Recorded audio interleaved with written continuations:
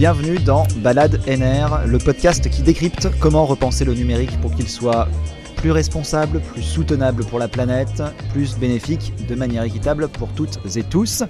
Ce soir, je suis en compagnie de David Berthiaud, directeur de la transformation numérique de la ville et de l'agglomération de La Rochelle. Bonsoir David. Bonsoir Rémi. Je vais avoir une première question. À la fin de la première journée du séminaire d'été de l'INR, une journée qui a cherché un peu à nous bousculer, parce qu'on a essayé de réfléchir en fait aux enjeux globaux.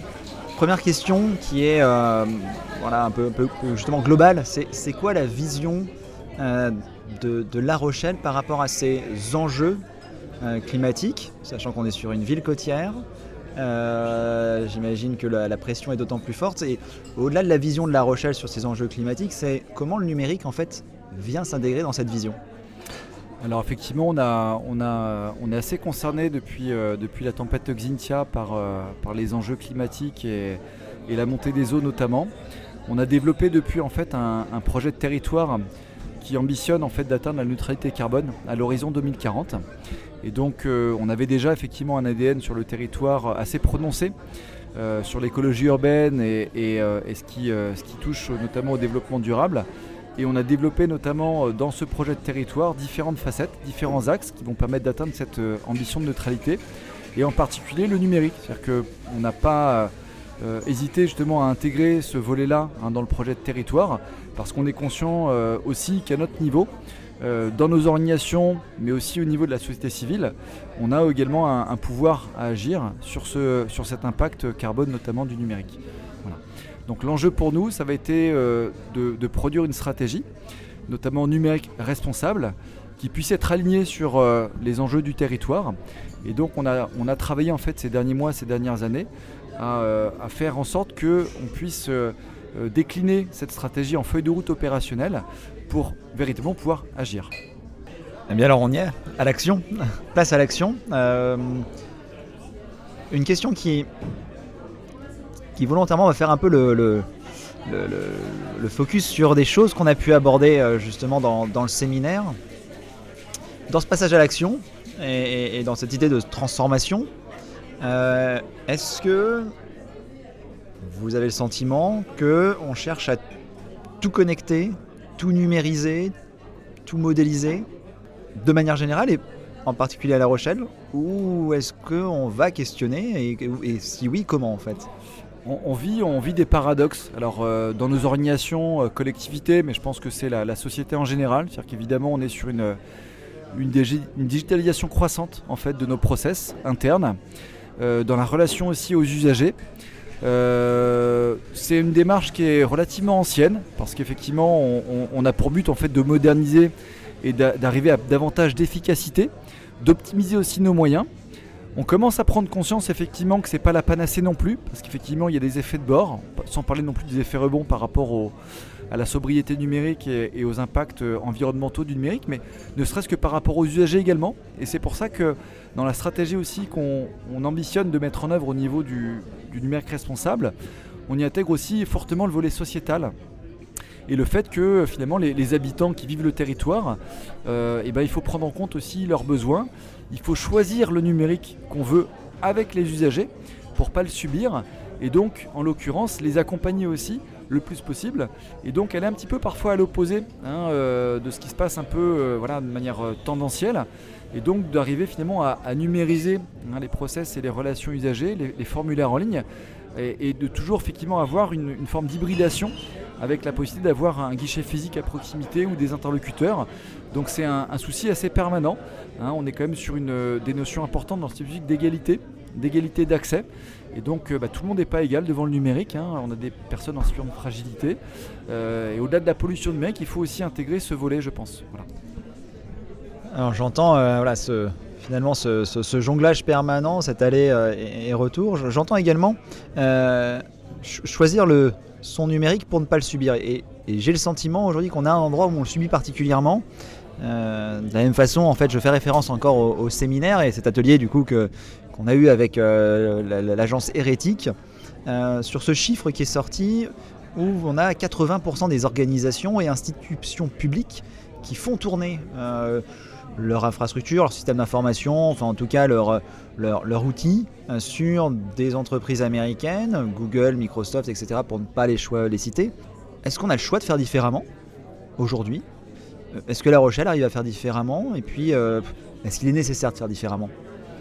On n'a pas forcément aujourd'hui complètement la main. C'est-à-dire que même si on ambitionne de choisir un peu plus notre destin, aujourd'hui, effectivement, les solutions numériques qui sont à notre disposition, métiers en particulier, peuvent parfois être hébergés ou utiliser des technologies effectivement qui sont propriétaires et qui sont issues notamment des GAFAM. Et donc on a effectivement des dépendances. Alors on est quand même avec nos stratégies numériques responsables sur un pilier notamment qui est la souveraineté, l'ouverture. Donc c'est un axe aussi assez fort de notre stratégie. Mais la déclinaison et la réalisation de cet axe-là est plus complexe parce qu'évidemment c'est des choses qui vont prendre du temps. On est sur des écosystèmes numériques assez complexes. On a énormément de diversité de métiers, énormément de diversité d'applications.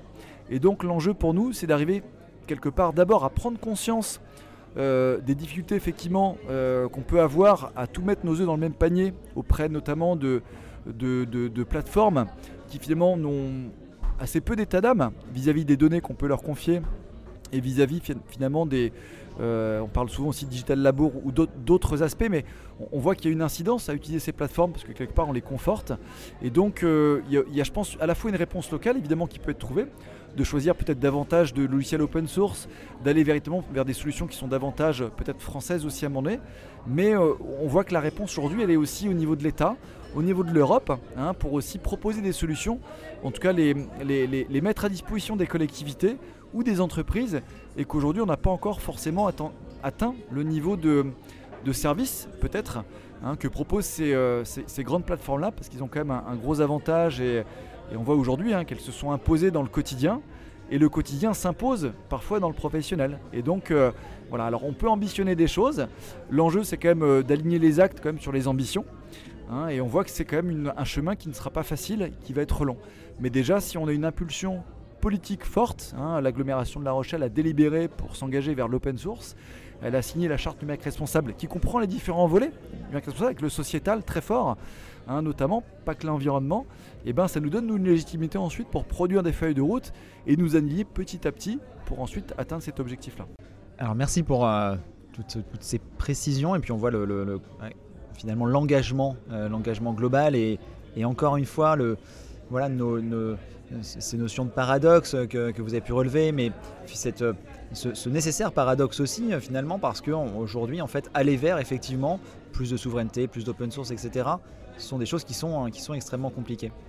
On va continuer ce podcast, et pour les 2 dernières minutes qu'il nous reste, à aller plutôt sur la sphère plus personnelle, et là on va aller questionner David Berthiaud dans son quotidien. Vous avez eu l'occasion de calculer votre empreinte environnementale aujourd'hui. Comment vous, en fait, au quotidien, vous vous engagez en fait sur le sujet environnemental de manière générale, par rapport au sujet numérique aussi peut-être en particulier, et est-ce que ça vous semble utile bien de calculer son empreinte ?